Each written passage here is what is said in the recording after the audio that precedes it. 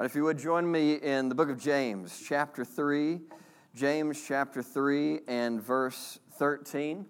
We continue to talk about a wholehearted faith, how faith works. James chapter 3, verse 13. It says this, "Who is wise and understanding among you? Let them show it by their good life, by deeds done in the humility that comes from wisdom. But if you harbor bitter envy and selfish ambition in your hearts, do not boast about it or deny the truth. Such wisdom does not come down from heaven, but is earthly, unspiritual, demonic. For where you have envy and selfish ambition, there you find disorder and every evil practice. But the wisdom that comes from heaven is first of all pure, then peace-loving, considerate, submissive, full of mercy and good fruit, impartial and sincere. Peacemakers who sow in peace reap a harvest of righteousness." Let's pray. Father, pray that today our hearts would be renewed, our minds would be renewed by your word, that you might sanctify us in truth today. Help us to grow in wisdom, help us to grow in holiness, help us to pursue righteousness. Help us to dedicate ourselves, commit ourselves over the next 30 minutes or so to your word, to understanding what James said, but then taking that and applying it to our lives, being faithful, obedient servants of Christ. Pray your blessing over the proclamation of your word. In Jesus' name we pray. Amen. So, for Vacation Bible School, we had a missions offering, a challenge throughout the week. And throughout the week, we had the boys, we had the girls, and they were competing against one another. And if the girls won, Heather was supposed to get baptized in paint. If I won, Heather was supposed to get baptized in paint. If she won, I was supposed to be baptized in paint. And of course, as things played out, the girls just really took us to the woodshed.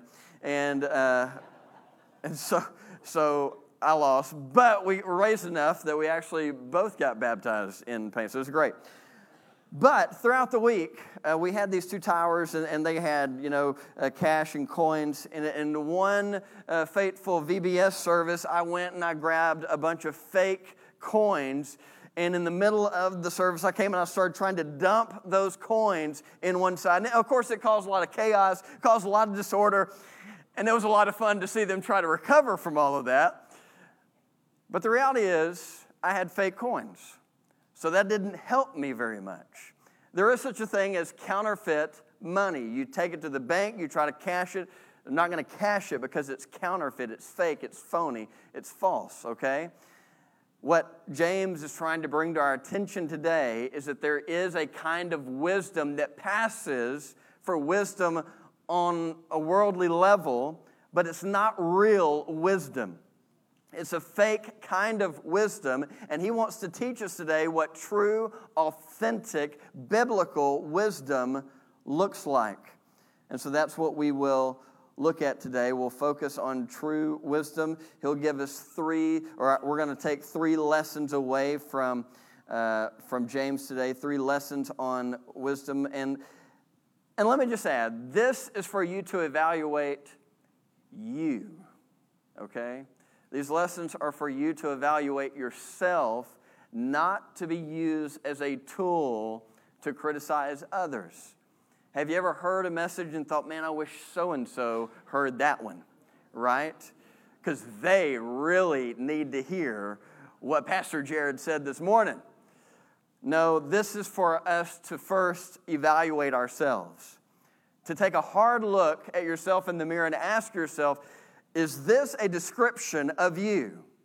Whether it's the bad stuff that he's going to say about the phony, fake wisdom, or whether it's the good stuff he has to say about the authentic, true wisdom, how do you fit in with it? How does this compare to your life?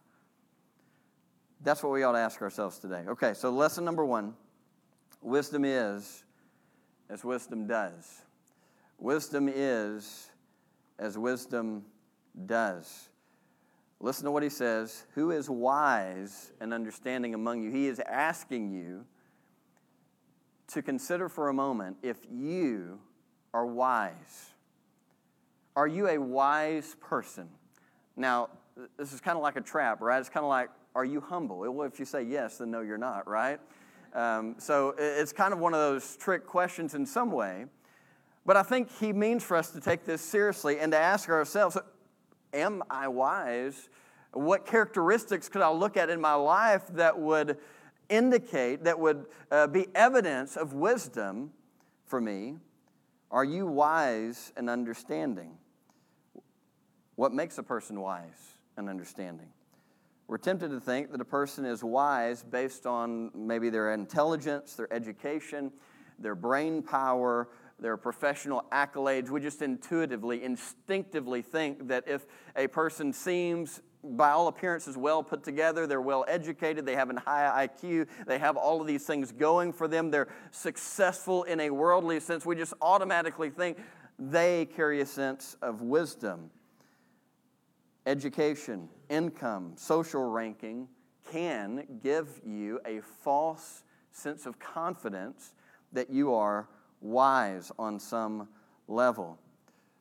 Of course, we see this a lot where someone becomes prideful because they are smart, educated, wealthy, powerful, and so on. But the proof of true wisdom is the ability to discern what is right and then do what is right. So that means in various situations, you are actually able to discern, as a wise person, the difference between good and evil, right and wrong. You have a good grasp on that. And not only do you have the knowledge of it, you have the ability to act consistently with that wisdom. There's a lot of things in life we may know how to do, or we may know the right answer, but it is a totally different matter to work that out and to be faithful with your actions.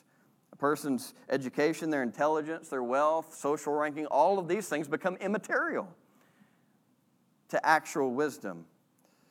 In the highly acclaimed movie, Forrest Gump, he was once asked if he was stupid. Forrest responded with the famous line, "Stupid is as stupid does." Stupid is, even if you haven't watched the movie, you've probably heard that pithy saying, that bit of wisdom. What he meant by that is a person's stupidity is proven by their actions. A person's actions prove whether or not they are stupid, not their IQ, not the way they talk. He had kind of a slow way that he talked. He had a low IQ. That did not demonstrate stupidity. And if you look at what he actually did with his life, he actually lived a life of someone you might even consider wise. On the flip side, the entire point of the movie, in many ways, is a secular version of James's point today. While we may intuitively think a person is wise and understanding because of their IQ, their appearance, their social ranking, and other external factors, true wisdom is proven by how a person acts and what a person does. Whatever your intentions are, don't we all have great intentions? Whenever you get in trouble, do you not say, well, my intent was, my intentions were? Of course, as a child, that comes rolling out all the time. As you get older, it's still there though, right? We judge ourselves often by our intentions rather than what we actually do. And that allows us to kind of deceive ourselves in many ways into thinking that we're something that we're not. Because we always have good intentions, we think. Wisdom is as wisdom does. Let a person show their wisdom, James says, by their good life and their conduct. Wisdom is proven in this way. And this means, on some level, you can gain a good idea as to whether or not you possess wisdom by taking a close look at how you actually live, what you actually do, how you really treat people one way or the other. Not your intentions, but how you flesh that out. He's talked about faith without works is dead. Now he's moved over to wisdom, and he's saying very much the same kind of thing related to wisdom. So what do you do on an average day? How do you spend your time? How do you speak? How do you act? A little bit later, James is going to give us some characteristics and marks of true wisdom, but a very good practice, as it says, I believe, in 2 Corinthians 13:8, to test yourself, examine yourself, put yourself to the test to see if this thing you call faith is real at all, or wisdom is there at all. Lesson number 2, true wisdom is self-forgetful. True wisdom is self-forgetful. Notice again how he puts this. Let them show it, talking about wisdom, let them show it by their good life, by deeds done in the humility that comes from wisdom. Wisdom produces humility. Wisdom produces a self-forgetfulness. The actions of a wise person are humble at heart. They consistently act for the good of others and operate with a self-forgetful mindset where they're not worried about how they're going to come off, whether it's going to make them look good, bad, or whatever. They're constantly looking out to the needs of others. It's the way that they operate, the way that such a person functions. Jesus, of course, is the perfect example of what true wisdom looks like. Colossians chapter 2, verse 3 says, in Jesus we find all the treasures of wisdom and knowledge. 1 Corinthians chapter 1, verse 24 says, Jesus is the power and wisdom of God. He is the wisdom of God. Turn over for just a moment, please, to Matthew chapter 11. I've mentioned this before, but I think it bears repeating. There's one time where Jesus talks about who he is at heart. What is most true of him? If you were to describe Jesus on a foundational level, what is the essence of his being? What is his heart? This is the one time he explicitly states it. It says in Matthew chapter 11, verse 28, come to me, all you who are weary and burdened, and I will give you rest. Take my yoke upon you and learn from me. And here it is. For I am gentle and humble in heart, and you will find rest for your souls. For my yoke is easy, and my burden is light. This is the Jesus that we worship.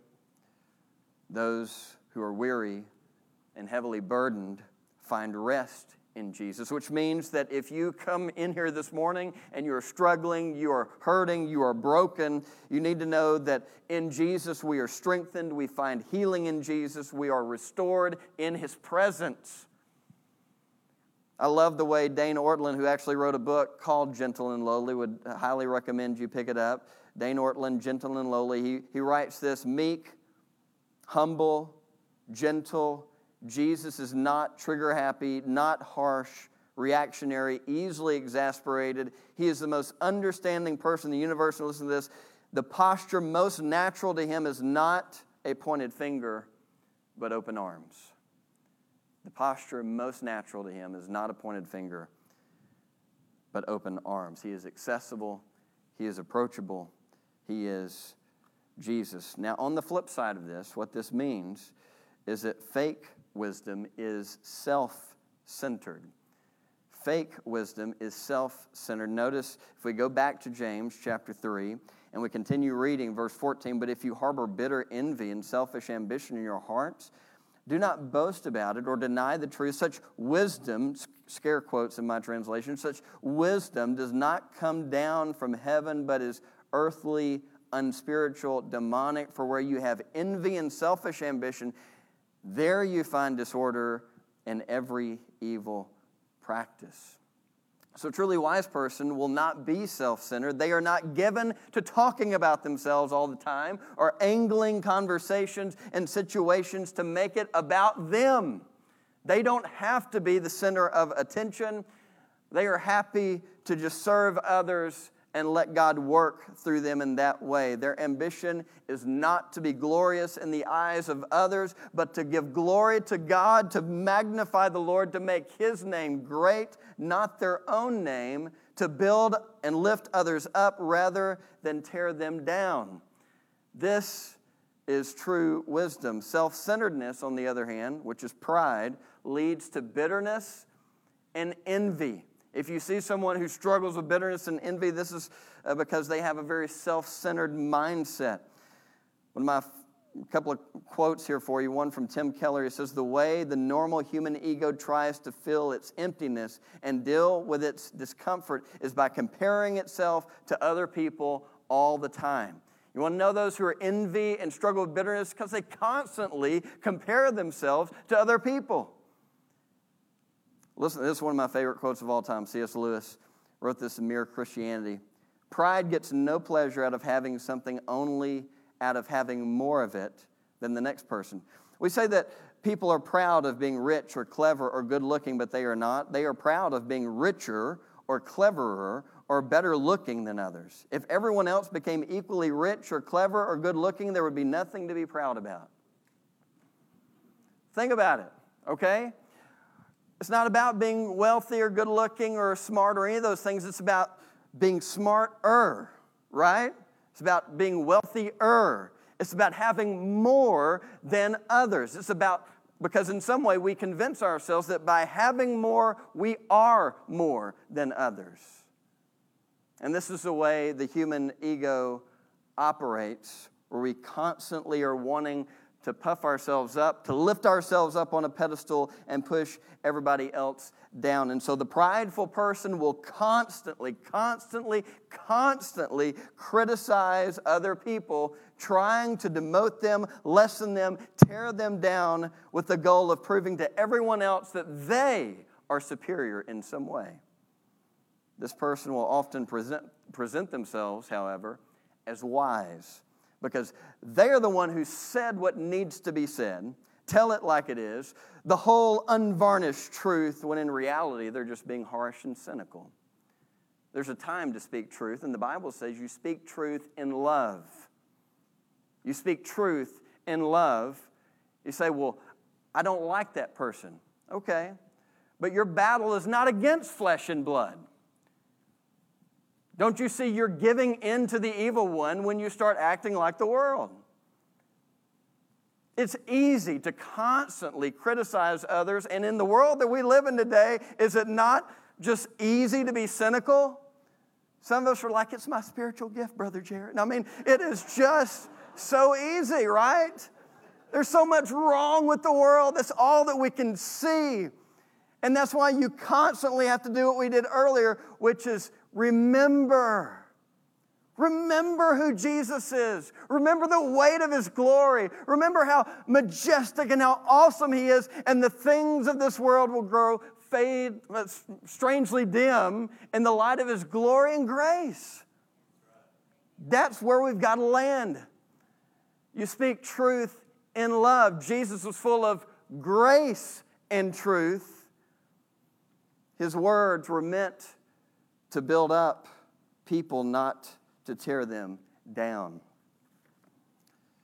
The self-centered person is motivated by an ambition for self rather than being motivated for God or others. Rather than loving God and others, they love me, myself, and I, and then they use God and others to get what they want. God and others are merely pawns in their game to get where they want to be out of their own selfish ambition. Of course, all this today has to be done in clever ways. You know, when the Bible was written, did you know in the day in which the Bible was written in the Roman Empire, it was actually considered virtuous to boast? It was virtuous to brag on yourself. Now today, we do have categories for that, right? When it comes to sports, it's like fair game, right? It's totally fine to speak of how great you are, you're dominant, you're the greatest of all time. I mean, it's just totally fine to do that, and we don't cringe at it.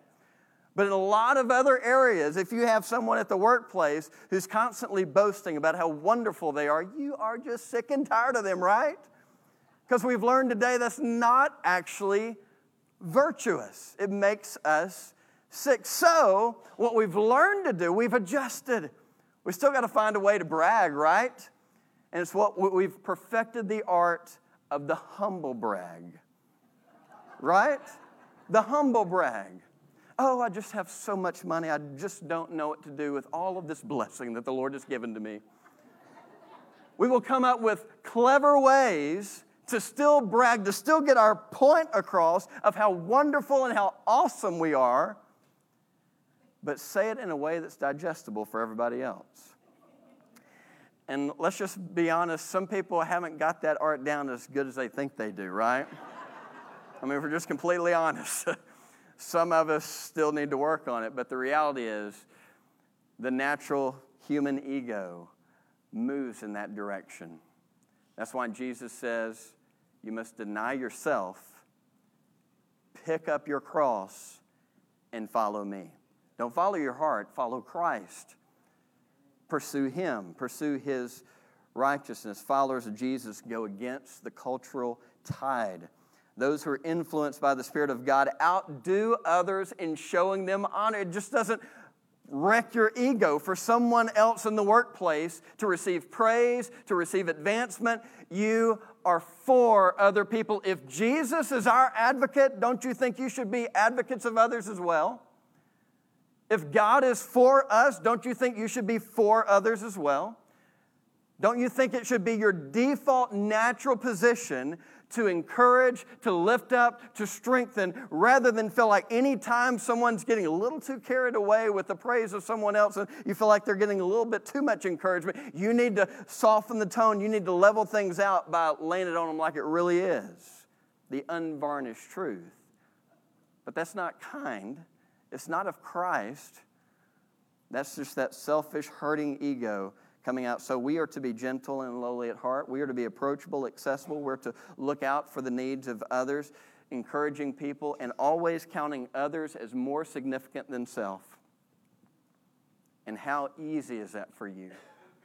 How natural is that for you to count others as more important than self? Lesson number 3. True wisdom produces peace. True wisdom produces peace. Flows right into this, verse 17. But the wisdom that comes from heaven is first of all pure, then peace-loving, considerate, submissive, full of mercy and good fruit, impartial and sincere. Peacemakers who sow in peace reap a harvest of righteousness. So the peace-loving person is like a healing balm in the room. Relationships are strengthened. Hearts are encouraged. The environment is healthier because they're in the room. One of my favorite preachers was a guy by the name of John Randalls, and he said we're to be room changers. When you walk into a room, the room ought to change because of your presence in the room, because of the positive influence, the healing influence that you bring. And which kind of a person are you? Are you going to be the kind of person that when you walk into a cynical room that you just, like a chameleon, conform to the image of those around you? Or are you the kind of person that when you walk into a room, you are an encourager? You are someone who is a peacemaker because you love peace. It's just true of you. It's your nature, sanctified by the Spirit. Look, he gives a list of characteristics that go along with someone who loves peace and who is wise. He begins with pure. This means, and by the way, this is a good list to just write it down and you begin to evaluate others. I mean yourself, right? Yourself, maybe put it in the mirror and then look yourself in the eye and say, is this true of me? Pure. This means they are wholly set apart for God and fully committed to Him, seeking first His kingdom and His righteousness. There's not a division of interest in your heart, in your mind. You are sold out to God. You are pure. Peace-loving, I already talked about this a little bit, but it means peaceful. They love peace. It's not just that they stumble upon peace by accident. They love peace. How many of us, we love conflict? Like, who wants to watch a movie where everybody just gets along all the time, right? No, we want to watch a movie where there's conflict. There's some deep conflict and they're battling through it. Okay, that's fine. But in the way that you operate, Jesus says those of his kingdom are peacemakers. I didn't say that. Jesus said that. And now that's hard for us on some level because not only are we American, we're Southerners, and we're from Texas, and we remember the Alamo. We have a come and take it attitude. Amen? Okay, don't amen too much. But the reality is, we're kind of uncomfortable with that. But Jesus says we're to be peacemakers. That ought to be our default position. Not saying there's not battles to fight. Our battles is not against flesh and blood. Battles to fight, but we are peacemakers. Next, considerate. This means we're gentle, not demanding on our own way, but we're courteous and kind in the treatment of others. Should you defend your faith absolutely to your last dying breath? But Peter says, defend your faith with gentleness. Defend it with a kindness in the way, because there's plenty of people who won't darken the doors of a church right now because someone thought that they would just tell them like it is, and maybe they did, but they did it in such a way that was destructive and hurtful rather than brings conviction of the Holy Spirit. Submissive. A submissive person is compliant. They count others as more important than self. They have a servant-like mindset. They have a foot-washing mindset, just like Jesus, and they voluntarily yield in love to others. This person's full of mercy. Not only does such a person love peace, they delight in showing mercy, because guess what? Mercy has been shown to you. You have received mercy, the riches of God's grace. You know, when the Bible wants to talk about God's wealth and His richness, you want to know what it talks about? It talks about His grace, His mercy. Praise God, maybe you don't have a lot of money in the bank, but you can be rich in mercy. You can be merciful and gracious and kind towards other people. This is countercultural, by the way. It's not the way the world functions, because it's not what fascinates the world. We love a good fight. This person is full of good fruit, overflowing with acts of kindness and good deeds, not just trying to avoid sin. How many of us just wake up in the morning and, God, if I could just keep from sinning, if I could just keep from saying something bad, or keep from doing something dumb or bad, or losing control of my temper or whatever, and we're just always playing defense. But what if you woke up in the morning and rather than have that mindset, you ask yourself for just a moment, how could you overflow with kindness and generosity and love and serve people? What could you do strategically today to show kindness and goodness to those around you? Maybe it's an act of kindness. Maybe it's buying someone lunch. Maybe it's going to someone's house, just sitting with them and visiting with them. Maybe it's a number of different things that the world will never see that you do, but they're constantly operating behind the scenes because you're overflowing with love. Impartial. Impartial. Such a person is unbiased in how they treat people, not using people for their own selfish gain or showing favoritism to get ahead, but treating everyone with dignity and worth. Every person is respected. And then finally, on this list, sincere. This is a person who's authentic. They don't have selfish motives behind the scenes where they're going to, yes, lay down a coat for a lady to cross the street, an elderly lady to cross the street, but what they really want is for people to see them do that and think, what a wonderful person he is. You see, we can do even good things, and our motive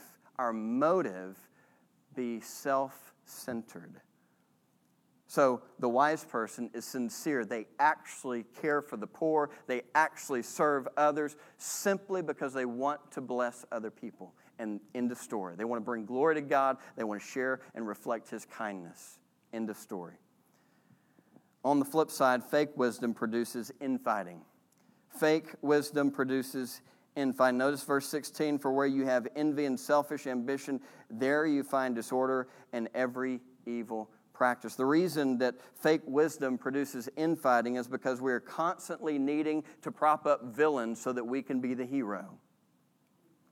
We constantly need to cast people, whether it's in our own circle or whether it's even outside of our circle, just people that we know. We're constantly needing to portray people as monsters so that we can come across as the white knight in shining armor.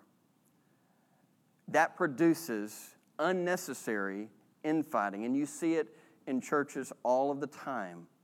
Where rather than sitting down at table with someone and seeking to understand them, listening to them, being courteous to them and considerate and working with them, eager for unity, we just dismiss people, write them off, and then attack them. This is not the way of Christ. I want you to consider as we close this morning that the Bible says, Romans 5:8, that while we were yet sinners, Christ died for us. An incredible act of grace and mercy and sacrifice for the very people crucifying him and mocking him. This is Jesus. You cannot separate that kind of action from the heart of God. This is a reflection of who God is, that he loves even those crucifying him. And you could see the one criminal who began to receive that love. And he was saved. Maybe this morning, as you sit where you are, there's a conviction of the Holy Spirit upon you because you realize what we just talked about is not a reflection of the way that you operate. Maybe you function with a lot of confidence. And maybe you've told yourself a certain story about yourself and you've believed it for a long time. But my question is, does this reflect what you actually do?